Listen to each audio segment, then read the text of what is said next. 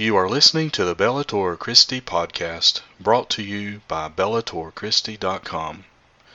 Now join your host, Brian Chilton, as we enter the arena of ideas.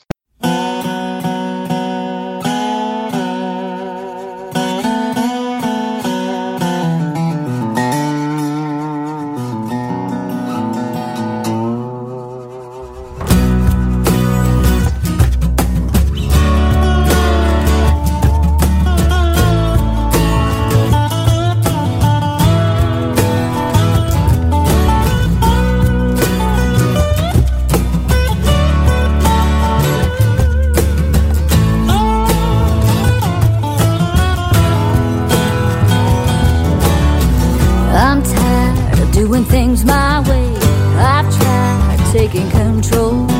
Each time I took her to the altar, God's gonna save my soul. Crucified, gotta be crucified. The new man's gonna make it, but the old man's gotta die. Taking up my cross, laying down my pride, I found a new way of living my life, crucified, yeah.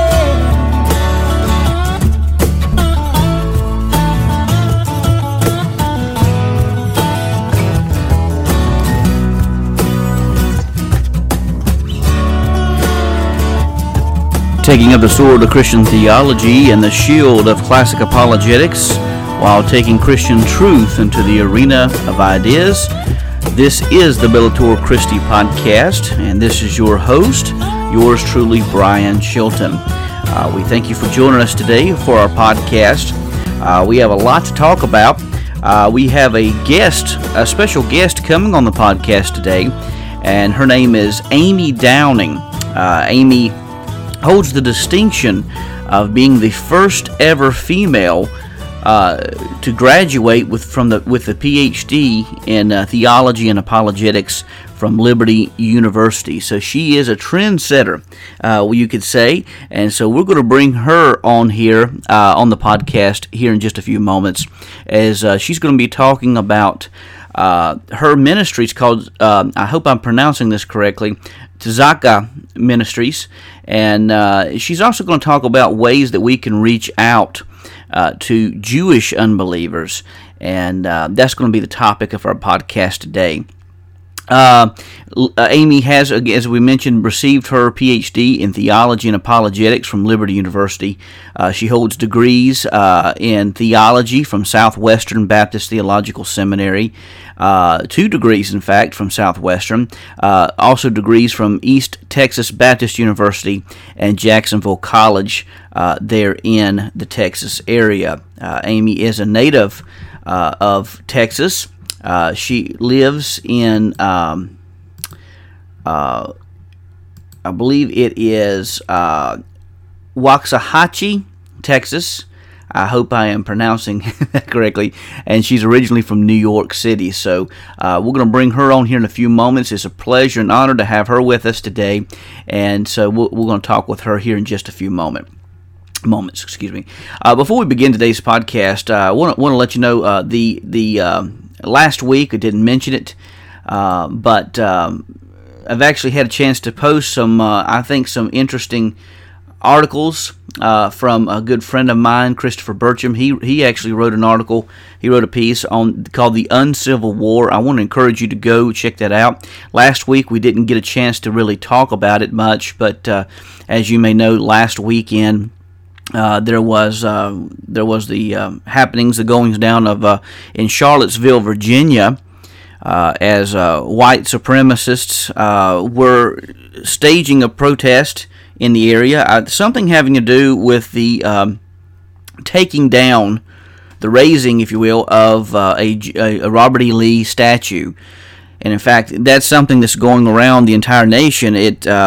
Many Confederate or Confederate-affiliated monuments are being taken down. Now, I understand the tensions that are there because of some of the issues pertaining to the Civil War. But I would also say that slavery was not the only issue taking place in the Civil War. The Civil War was actually a lot more problematic than just that, and than just about that issue, although it was a big issue, and I'll be the first to admit that. But nonetheless, white supremacists, neo-Nazis, many others stormed the area of Charlottesville, Virginia, and in protest and a counter-protest, there were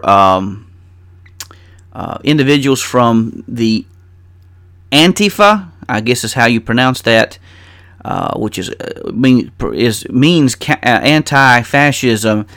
But they themselves, that group, is a group that is one that is quite communist themselves. They almost believe, well, they do. They believe in anarchy. Some portions of the group believe in anarchy, and so we have it. So in other words, there was violence from both sides, from my understanding, from my very limited understanding on this. And, folks, the very first podcast I ever had on the Bellator Christi podcast, this was back when it was called Redeeming Truth Radio. Back in, 2012 is when I started podcasting. Been at this for 5 years. The Redeeming Truth Radio became Bellator Christi, the Bellator Christi podcast. And I mentioned in some of the very earliest podcasts that I ever put forth on the airwaves, that I was concerned that we may be heading towards another civil war, due to the differences that we see in many ideologies, and these ideologies are becoming more and more entrenched as time goes on. And in fact, I was actually, I love history anyhow. And I may work to see about getting Christopher on the podcast for this issue, but I think it was he or someone else had mentioned that before the Civil War took place, that there were all these uprisings that took place, that all these protests and violent protests that took place, and it's very eerily reminiscent of what we see now.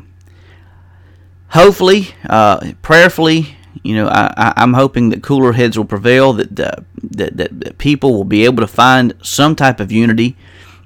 While we're even speaking about this, there are terrorists that still are striking Europe, and Amy, she comes on, she even posted on her social media account that while all this is going on, while North Korea is mounting up the possibilities, the potential of a nuclear strike, while we have terrorist organizations striking at every angle, we are in the midst of a bitter rivalry over statues, and that's not to disregard any of the feelings that are high emotional feelings that are part of this discussion.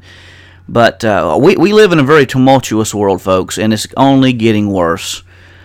So we need to pray for our nation. We need to pray for our world. And, listen, I want to tell you, I hope I'm wrong. I hope there's not another civil war coming. But I just have this eerie suspicion. If you go back and you can learn a lot by going back and studying history. And I just have this eerie suspicion that we may be on the verge of perhaps another civil war. I hope I'm wrong on that, but time will tell.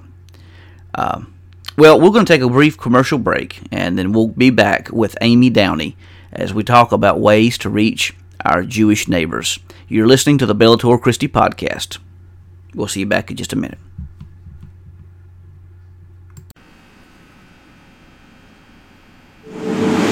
When I first wrote Evidence That Demands a Verdict, truth wasn't so much an issue as what is truth, can you know truth, but now it is. Some of the issues are different because of the internet, like the claim that Jesus doesn't even exist. Are there other gospels that should have been in the Bible? Is Christianity just a copycat religion? So when we updated this, because I hear it from students so often, I thought we have to have the single best chapter that responds to this claim? And I think we do. We had to rewrite Evidence Demands a Verdict because there's so much new evidence out there. It's like one Greek scholar said, the evidence now for the scriptures is like a tsunami, an avalanche that is hitting. And we want you to be aware of that. We want every young person, every student, every pastor, every professor to be aware of the new evidence out there, to understand not just what they believe, but why they believe it. Evidence That Demands a Verdict. On sale everywhere, October 3rd, 2017. Go to #TrueEvidence.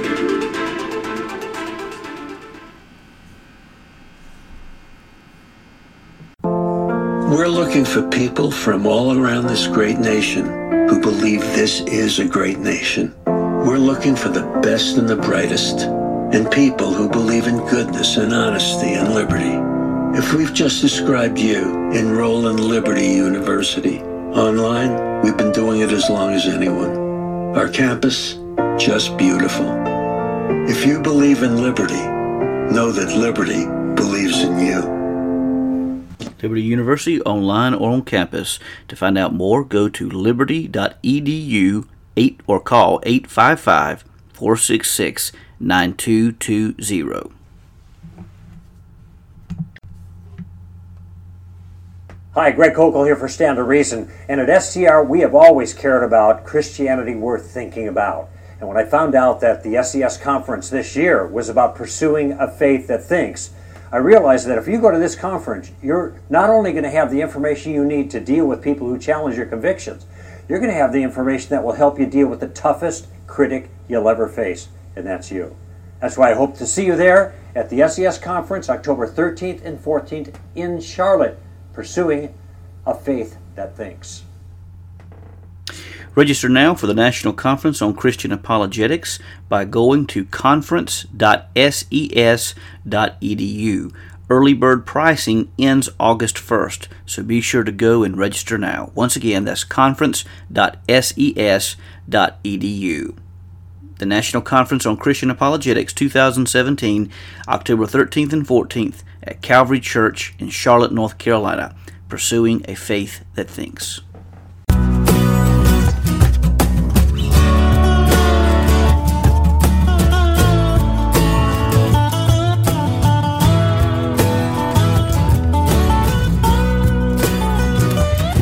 And we welcome you back to the Bellator Christi podcast.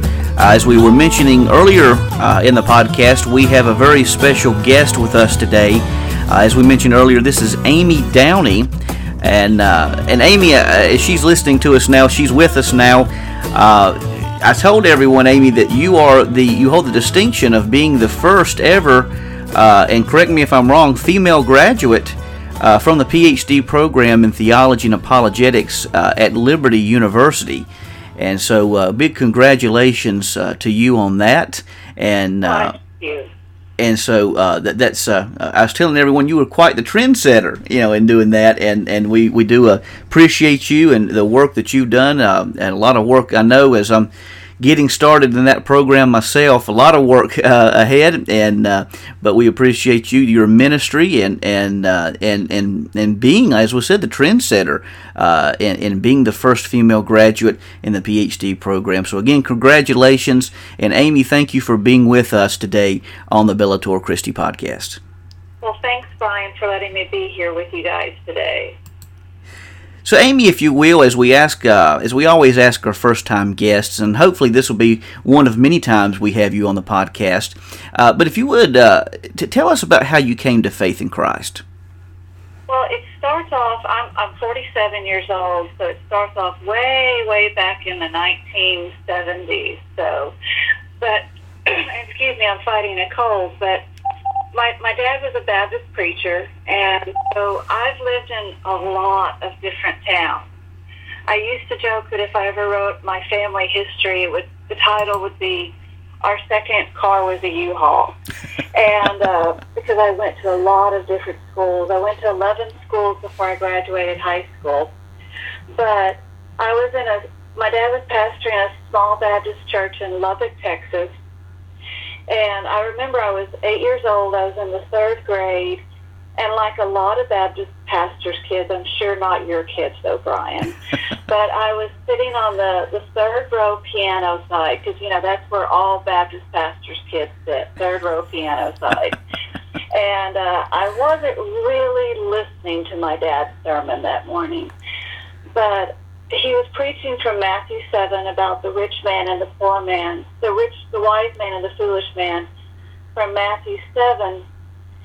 And during the sermon, he was preaching about, is your life built on the foundation of sand, or is your life built on the foundation of the rock? And I was listening, I was halfway listening, I was playing it with Mom's purse. But during the invitation, he said something that just hit my heart, and I realized I was the foolish man. And after church was over, I grabbed my dad and I said, Dad, I'm going to hell. And so after the sermon was over, after the invitation was over, Daddy and I sat on the front row of this small Baptist church in Lubbock, Texas. It was called Butler Heights Baptist Church. And he led me through the plan of salvation, you know, the old, what we used to call the Romans Road. And I prayed and I received Jesus as my Messiah. And I remember that moment because my life changed.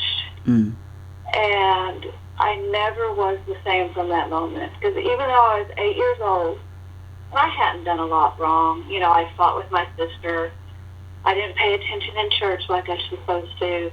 But at that moment, before that moment, I knew I was going to hell. And after that moment, I knew that my salvation was secured for all time. Amen. So that's how I came to faith.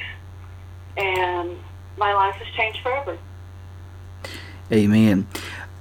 You run, and again, I may have butchered this name, Tzaka Ministries. As we get into the podcast, explain to us about your ministry and about the outreach of your ministry. Well, first off, let me explain what Tzedakah means. Tzedakah is the Hebrew word for righteous. And a lot of people will say, well, how do you pronounce it? And I often tell them if they're old enough like I am, because I'm getting close to ARP age, and Tzedakah, you pronounce it like if you know the old singer Neil Sedaka. You just drop the nail and say Tzedakah. And it's a Hebrew word for righteous, because Jewish people today are trying to achieve their goodness with God, their right relationship with God, by doing a lot of good deeds, by earning their righteousness with God. But Isaiah 64, and it's verse 6 in the Christian Bible, it's verse 5 in the Hebrew Bible, says that our righteousness is as filthy rags before God. Our very best is garbage. And that's kind of the verse where we sprung forth from the name for Tzedakah Ministries, is that we cannot earn our righteousness with God. We are desperately in need of a personal relationship with God that can only be achieved through Messiah Jesus, because he's the only one who can achieve our righteousness for us. And so a lot of Christians are deathly afraid of trying to share their faith with a Jewish person. And they think they can't, and they want to let professionals do it. And I shared with you when we were discussing the questions that we could talk about today, that there's a lot of misperception out there that, well, can't Jewish people do the job better than a Christian can? And actually the answer is no, because Jewish people will not listen to other Jewish believers share the gospel with them. Wow. There was an old Jews for Jesus survey back in the 80s that 90% of Jewish people who come to faith through the witness of a Christian person. And about 3 or 4 years ago, Jews for Jesus redid the survey. And the number, you would think, oh, it's been 30 years, that number's has probably gone way down. And actually the number's about 80% now. So professionals still aren't doing the bulk of the work of reaching Jewish people with the gospel. It's still Christians and churches who are the main instigator of reaching Jewish people with the gospel. And so what the DACA ministry does is, our main focus is teaching Christians, the lay people, and teaching churches how to do the job yourself. Because it is you, pastors, churches, who are the most effective instruments of reaching Jewish people with the gospel. Because they know you, they live next door to you, you go to work with them. Some of them are your in-laws, some of them are your outlaws if you don't like them. Some of them you work with, they're your doctors, they're your friends, they're your neighbors. They see you every day. And have you ever shared the gospel with them? Wow. And what Tzedakah does is it teaches you how to start the conversation and how you can start the conversation and work your way through the plan of salvation with a Jewish person that God has placed into your life. Amen. Amen. You know, and Christianity came out of Judaism, and Right. I'm really surprised if, luckily and thankfully I have not met many who have been this way, but some people have almost become anti-Jewish throughout the years, and that is a shame because Christianity came out of Judaism, and we are called to reach the Jew as well as the Gentile. Explain to our audience, for those who may not know, in what ways is Christianity different from modern-day Judaism? When I graduated from East Texas Baptist with my education degree, and my first teaching job, and you're going to go, man, she goes way back in time, but I'm doing this to kind of give you an example. And my first teaching job, my lead teacher was Jewish. And Heidi, that was her name. Her name was Heidi. And so one day we had a break, and our lead teacher was there, and some of the other co-teachers, and one of the co-teachers asked Heidi that very question: what's the difference between Judaism and Christianity? And Heidi, knowing that I was a preacher's kid, knowing that I had all the things that she knew about me, because she kind of tried to say, don't talk to me about Jesus from the very first day. And I did anyway. So she looked at me like, would you answer this question? And I looked back at the other co-teacher, and I just looked at her, and I said, the New Testament. And really, that's the main difference. Because one of the big differences between Christianity and Judaism is the New Testament. But even that answer is not really a good answer, because when you look at our New Testament, what we call the New Testament, if you took out all of what Jesus said that was a direct quote from the Old Testament, and what Paul or the disciples said that were direct quotes that were from the Old Testament, what would we have left? We wouldn't have much of a New Testament left, because Jesus quoted from Deuteronomy, Jesus quoted from Isaiah, Paul quoted from Deuteronomy, from Isaiah, from all over what we call the Old Testament, because we couldn't have the New Testament without the Old Testament. That's right. There's not really any difference from the Old Testament. This is how I say it to a lot of people. Christianity is the realization of Judaism. And I know I'm probably talking too much, Brian. No, you're fine. I'll give you an example, and I'm not going to say my professor's name because I don't want to get him in trouble. But I had a professor once. I went to Southwestern Seminary for my master's degree. I'm a good Southern Baptist girl, and I went to Southwestern for my MA in theology, and I had a professor come into my office. I worked at the seminary, and he looked at me and he said, Amy, I had a nickname at Southwestern. I was the Jewish chick. Because if you had any Jewish question, you came and asked Amy. And I had a professor who came into my office one day, and he said, I have a Jewish question. He said, Jesus celebrated Hanukkah? And it was a question. It wasn't a statement. It was a question. And I said, yes, Dr. So-and-so. And he goes, really? Are you sure? And I said, yes. Go to John chapter 10. And he happened to have his Bible with him. And I said, look at verse 22. John chapter 10, verse 22. And that's the passage that starts the big conversation about, I and my Father are one. That's the context of that passage. And I'm going to paraphrase, but it says that Jesus was walking in Solomon's porch, and it was wintertime during the Feast of Dedication. And the professor looked at me and he said, "So that's Hanukkah, huh?" And I said, "Well, in Hebrew, dedication, the Hebrew word for dedication is Hanukkah."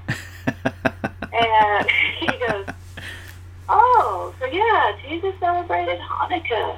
And so the background to Jesus saying, "I and my Father are one," was Hanukkah. I said, "Yeah." Absolutely.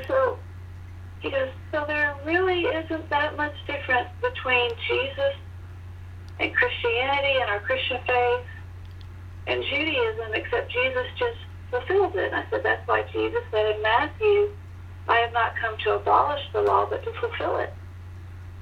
And he goes, "Oh, okay."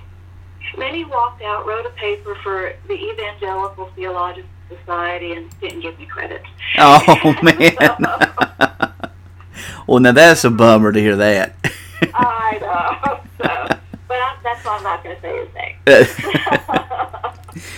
But before we look in ways that we can, steps that we can take to minister to Jews and hopefully lead them to Christ, let's take a look first at a few more of the nuances of modern day Judaism.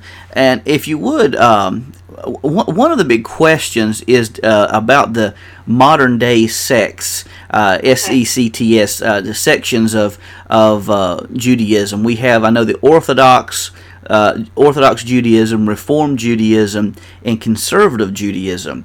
If you would explain the differences between these various branches. Well, those are the big three. And there are some other subsects.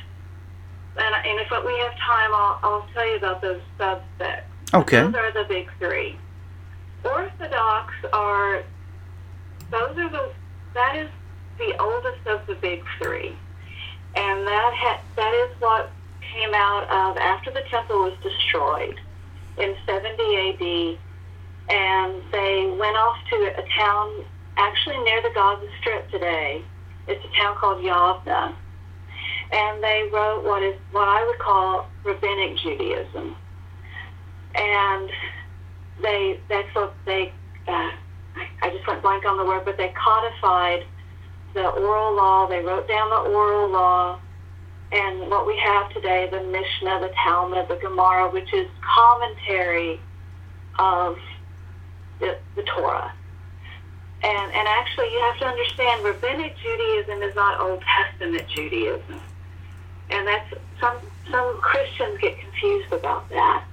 But rabbinic Judaism, they will put on the level of the Old Testament, they will put the Talmud, the Gemara, the Mishnah, the commentaries on an equal playing field as the Old Testament. And out of the Orthodox Judaism, the 613 laws, I'm sure you've heard about that. Obeying the law, obeying the 613 laws of Maimonides, and I'm throwing some fancy old rabbinic scholars out. And they want to obey the law because if we obey all 613 laws, God will be happy with us, and we can earn our salvation. Those are the ones that if you see Jewish people around, those are the men that you will see wearing the yarmulkes or the kippas. and you will see some with Orthodox Jewish women. Sometimes they will be wearing the wigs, and they will be the ones who will be keeping strict kosher laws because they want to obey the law. Mm. That is Orthodox Judaism, because they desire, and a lot of the Orthodox Judaism, they still believe in the coming of the Messiah. But even today within Orthodox Judaism, there's nuances about who is the Messiah. Is he a literal person? Is he an idea? And we can get into that later because we could spend so much time on just who is the Messiah in Judaism. Absolutely. Way on the other extreme, you have Reform Judaism. And that came to be, I hope you told them I'm a history nerd. Oh, hey, yeah. Okay. We need more history nerds. With everything going on in our society, we need more history nerds, let me tell you. Reform Judaism came out of the Enlightenment period in Germany in the mid-1800s because they were wanting to, it's kind of an assimilated Judaism. And you will find within the Reformed Jewish community, their rabbis might or might not believe in God. Wow. It is a Judaism of practice, of doing good deeds, not necessarily for religious reasons, but for social justice reasons. So would you say the Reformed sector of Judaism is probably the most liberal? They are. And from Reform Judaism, you have subsects of Reconstructionism, of Renewal, that are even more liberal than Reform, but that of the big three, they are the more liberal. And the conservative Judaism is kind of the happy medium between Reform and Orthodox. And Reform Judaism is in the United States. Reform is the largest. The conservative sect is actually declining. It is declining in numbers. And the Orthodox is growing because they don't practice birth control. So Reform is the largest denomination within Judaism in the United States. Conservatives are declining in numbers, but Orthodox is growing because they have the largest number of children. Would you say that Orthodoxy is the most conservative of the three? But yes, they are. But even within Orthodox, you have the ultra-Orthodox. Okay. And those are and they're called Haredi or Hasidic. Those are the guys you see at the Western Wall at the hotel with the black hats, and they do not practice birth control at all, and they can have up to 9, 10, 11, 12 children. Wow. And they're the fastest growing because obviously they're growing because they don't practice birth control. Right. And they do believe in a literal Messiah coming. Now, are the Hasidic Jews linked to the ancient Pharisees we see in Jesus' day? Well, all Jewish people today are linked to the Pharisees because the Pharisees are the ones that survived the destruction of the temple. Gotcha. Yeah. The Sadducees did not survive. The Essenes, most of the Essenes died at Masada. If you know about Masada, that was the last stand of that died at 70 AD in Masada, when a large group of Jewish people, instead of becoming slaves to the Romans, committed suicide. And the Essenes, for the most part, died at Masada. So all Jewish people come from the Pharisees today. Now, I have a question. This is kind of a curveball, and it may be too much for us to handle, because I'd like for us to get to the other questions too. But I've heard some potential links with Christianity, and by asking this question, I don't think that Christianity came exclusively from the Essene community. But I read some research that notes that some Essenes may have been Christians. Do you see any link between early Christianity and the Essene community? I think John the Baptist was an Essene.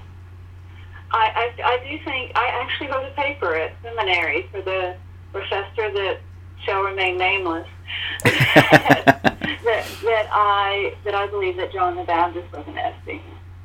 You know, I've kind of thought the same thing, and I've wondered, because, correct me if I'm wrong here, I believe that John and some of the earliest disciples were the followers of John the Baptist. So I've kind of wondered that if they didn't pick up, or that they may have had some links to the community themselves. Right, and I think you're right about that.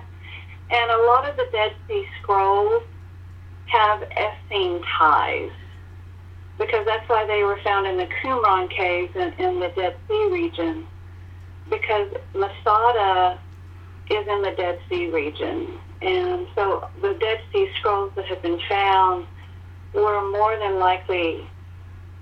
likely, I think you can make a really good argument. And there's a man by the name of, a Christian archaeologist, I'm sure you've heard of him, by the name of Randall Price, who's a friend of mine. And he teaches at Liberty, who's written a lot of books about it. The Dead Sea Scrolls have a lot of Essene ties. And so, yeah, I think, while Jesus, I don't think, was an Essene or had any Essene influence, John and like John of James and John the Baptist had some Essene influence in them. And it's interesting because the links that John the Apostle makes with light and darkness, and you see similar allusions in the Dead Sea Scrolls. I've often wondered if there wasn't something, some type of tie there. But anyhow, I digress. How do modern Jews, excuse me, my dyslexia is kicking in. How do modern Jews view the afterlife of these three primary sectors of Judaism? Well, and that depends on if you're Orthodox, Reform, or Conservative. It really does. And, it really does depend on which branch you belong to. Because if you are Orthodox, you do believe in an afterlife. If you're Reformed, you don't. If you're Conservative, you're just not sure. I don't know if you have ever watched the show The Big Bang Theory. Yes, I sure have. Okay. Howard Wolowitz is Jewish. He's Jewish in real life. The actor who plays him is Jewish, and he plays a Jewish character. And there's an episode where, Sheldon is wanting something from him, and he says, "Well, if you're not nice to me, you'll go to Jewish hell." And Howard says, "Jews don't believe in hell." And I've had people go, "Is that true?" Well, it depends on if you're Orthodox, Reformed, or Conservative. And so it depends. Reformed Jewish people believe once you die, that's it. Orthodox believe that you have to earn your way to either go to a version that they would consider, and I'm not going to use the Hebrew phrase, but a view of the Garden of Eden, which is heaven. Olam Haba is, the world to come is the idea. Or you could go to hell. And conservatives just aren't sure. I have a friend who has not yet come to faith, and I asked her how she views what's going to happen after she dies, and she once wrote an article for a newspaper, and she trying to describe what she thought might happen after she dies, and she was quoting another rabbi, and she said, "We'll open a door and then we'll find out." And she comes from a conservative background. So it really does depend on if you are Orthodox, Conservative, or Reform. But a lot of Jewish people are drifting more and more towards that idea that once you die, and not to be crass or crude, but you become worm food. Right. So why bother? Simon Helberg, I had to look him up. Simon Helberg is the actor who plays Howard Wolowitz in The Big Bang Theory. And actually, I'll go ahead and admit that was part of what inspired that question, because I remember I remember him saying that being said on the show, and so. But now with Orthodoxy, I'm sure they believe, they hold to an afterlife. Right, they do. But again, even they believe you have to follow the law.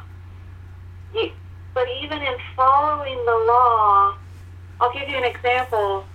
It's not enough to just obey honor the Sabbath and keep it holy. And for us, okay, honor the Sabbath, keep it holy. That seems, worship God. Yes, we go to church on Sunday, and that's a way of honoring the Sabbath and keeping it holy. Not, we have an understanding of what that means. Well, in Orthodox Judaism, they were like, what if we accidentally don't honor it enough? So they decided to write, it's called a tractate, and it's in the Talmud. So they wrote a separate tractate and 39 separate issues about what it might mean to accidentally work on the Sabbath. And so these are the 39 different ways of accidentally working on the Sabbath. So don't do these 39 different things. And so you can become so obsessive about accidentally not working on the Sabbath that you don't honor the Sabbath day and keeping it holy, because you're becoming so obsessive about not working. That kind of reminds me of, and I think you have an excellent point there. In fact, I remember hearing a scientist to say not long ago, talking about the solar eclipse, he said, don't get so caught up in your devices that you miss the essence of what's taking place.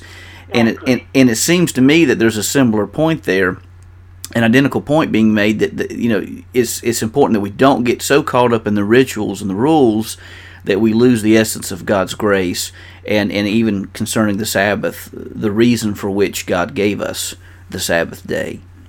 To rest and worship. Absolutely. Well, I'll give you an example, and I'm going to try not to be inappropriate with this example. I was in Jerusalem about 6 years ago now.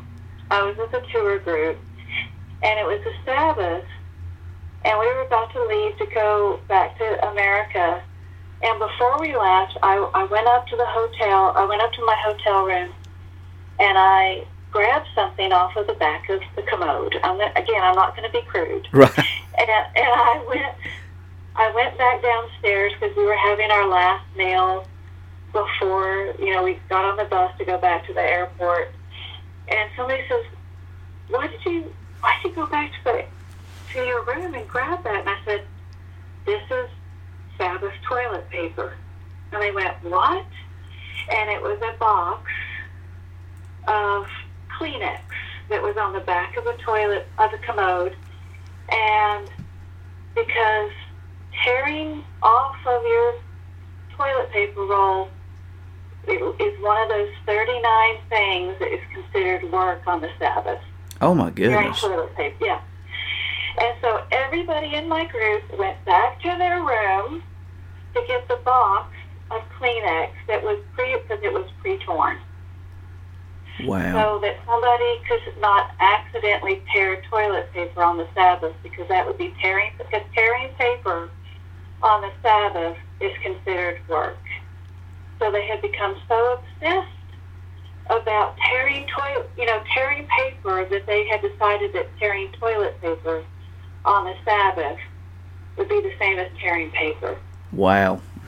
Wow. And So everybody then got an extra souvenir because I got my box of Sabbath toilet paper. But that's becoming so obsessed about not working that you can't rest on the Sabbath. Absolutely. It becomes, like you say, an obsession. Well, right. We have about, looks like about 5, 6, 7 minutes somewhere along in that area.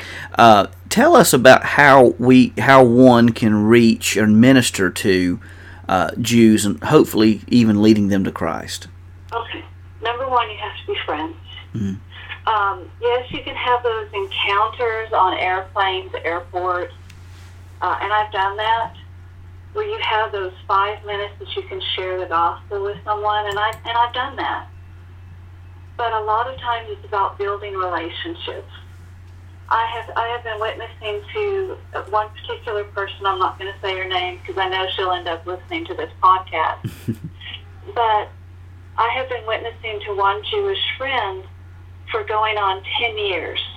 And it's about building a relationship. It's about her seeing a consistent Christian walk in my life. It's about the fact that every time I am with her, I find an opportunity to turn the conversation around to the gospel. It's about because we're about to come up on the Jewish high holidays of Rosh Hashanah, Yom Kippur, and Sukkot, that I find an opportunity to show her that Jesus is the fulfillment of those high holidays, that Jesus was crucified on Passover. He arose on the Feast of First Fruits. That the Holy Spirit came on what we call Pentecost, that is really Shavuot. And that Jesus is the fulfillment of that Jesus celebrated Hanukkah.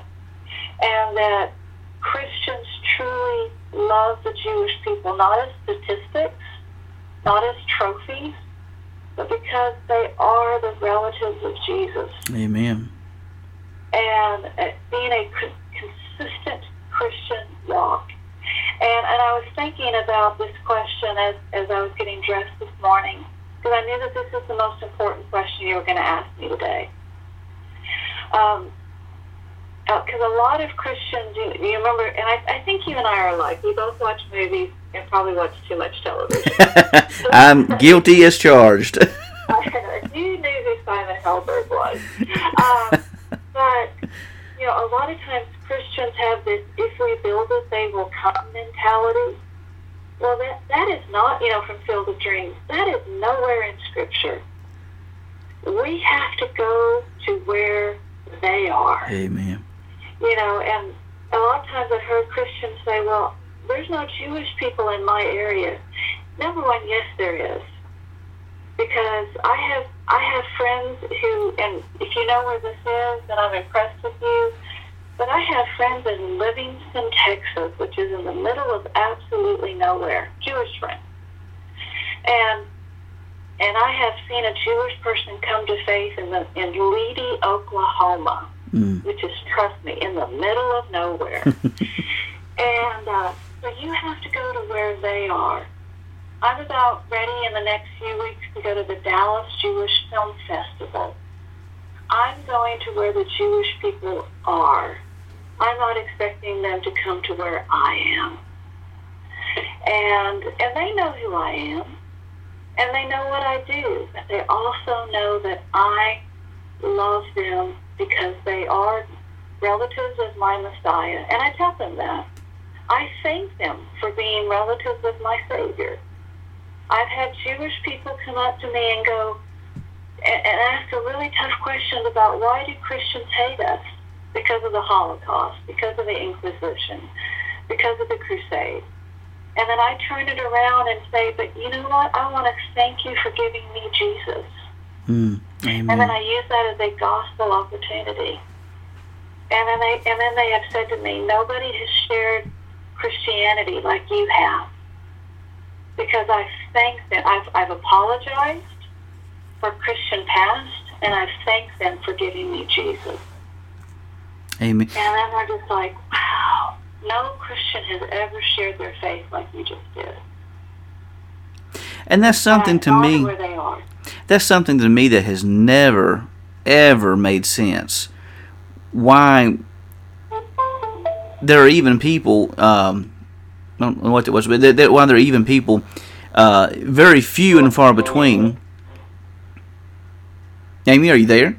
Yeah, I'm here. I'm sorry. My computer made a noise. Oh, that's no problem. I didn't know. I thought I'd lost you. But I never have understood why there is hatred among some Christians. I mean, and when I say this, I know this is a very minority populace of the Christian populace I'm talking about. But I've never understood throughout history why there is any hatred towards Jewish individuals because of the fact that Christianity came from Judaism. It is fulfilled Judaism because Jesus is the fulfillment of the law. Without Judaism, there would be no Christianity. So, right. That has never made any sense to me whatsoever. But it's there. Absolutely. I've sadly heard it. I've actually heard it from a pastor's wife once before. Really? Yeah, I have. And the events of Charlottesville, Virginia, unfortunately, have even brought that to light. Which I wouldn't associate any of the supremacists with Christians. Let me just say that first and foremost. But the anti-Semitic mindset is unfortunately still there among some people today, and it is a very unfortunate thing. Well, Amy, would you like to leave any words of encouragement with our listening audience today? Don't be afraid. Jewish people need to know that Christians have their back, because right now, Jewish people don't think that let me rephrase because I don't want to have bad grammar. Jewish people do not believe that anyone has their back right now. They feel increasingly isolated. They feel increasingly isolated politically, emotionally, and spiritually. So we need to have their back in reverse order. We need to have their back spiritually first, emotionally, and then politically. It's not enough to have their back politically. There's a lot of organizations out there that we support Israel, but we don't want to share the gospel with them. That's not enough. Absolutely. We have to have their back first, spiritually, and then have their back politically. And so they need to know that we love them enough to share Jesus with them, but we also love the Jewish people enough to back them politically. Amen.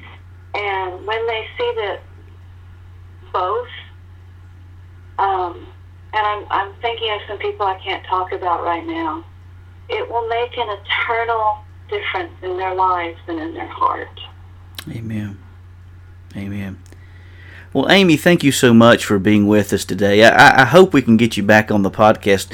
I'd love to come back. This has only whet my appetite. I have so many more questions. Even, we could even do another podcast on the Essene community and the Dead Sea Scrolls, and I mean that even that's whet my appetite on this whole topic. There too. So hopefully we can plan to have you on really soon. Again, go ahead. I'm sorry. No, I just said I would love that. Absolutely. I'd be honored to have you back on. Well, this is for Amy. I cannot talk today. For Amy Downey, this is Brian Chilton. You've been listening to the Bellator Christi podcast, and we'll see you back next time as we step into the arena of ideas.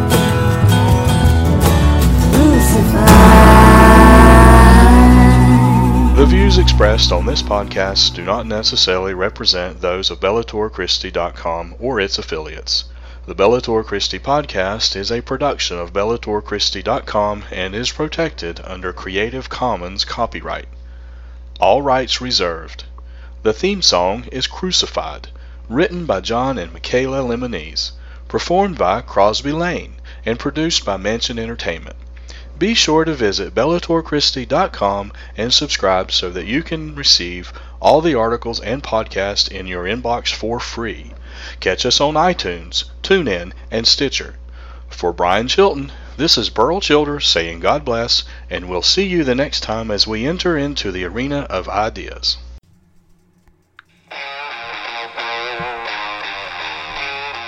Are you looking for something that will train you in Christian apologetics, but you don't have time to commit to a long-term program? Do you want to learn more about the philosophical, scientific, and historical reasons for the Christian faith? If you answered yes, then plan to attend the 25th National Conference on Christian Apologetics, entitled Defending a Faith That Thinks. It will be held October 13th and 14th at Calvary Church in Charlotte, North Carolina, sponsored by Southern Evangelical Seminary. Among the speakers include Michael Brown, Norman Geisler, Gary Habermas, Ken Ham, Richard Howe, Greg Kokel, J.P. Moreland, SES President Richard Land, Jay Richards, Hugh Ross, Frank Turek, J. Warner Wallace, and more than 30 additional speakers. Early bird pricing lasts until August 1st. For more information, go to conference.ses.edu. I plan to be at the 25th National Conference on Christian Apologetics. I hope to see you there. Once again, this is October 13th and 14th at Calvary Church in Charlotte, North Carolina. Go to conference.ses.edu. The National Conference on Christian Apologetics, Defending the Faith That Thinks.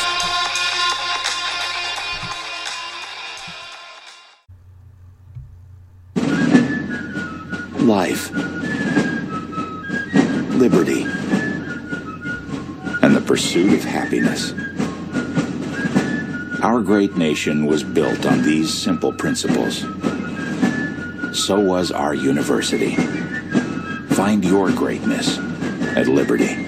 Online or on campus, discover more at liberty.edu. It's the difference between a job and a career.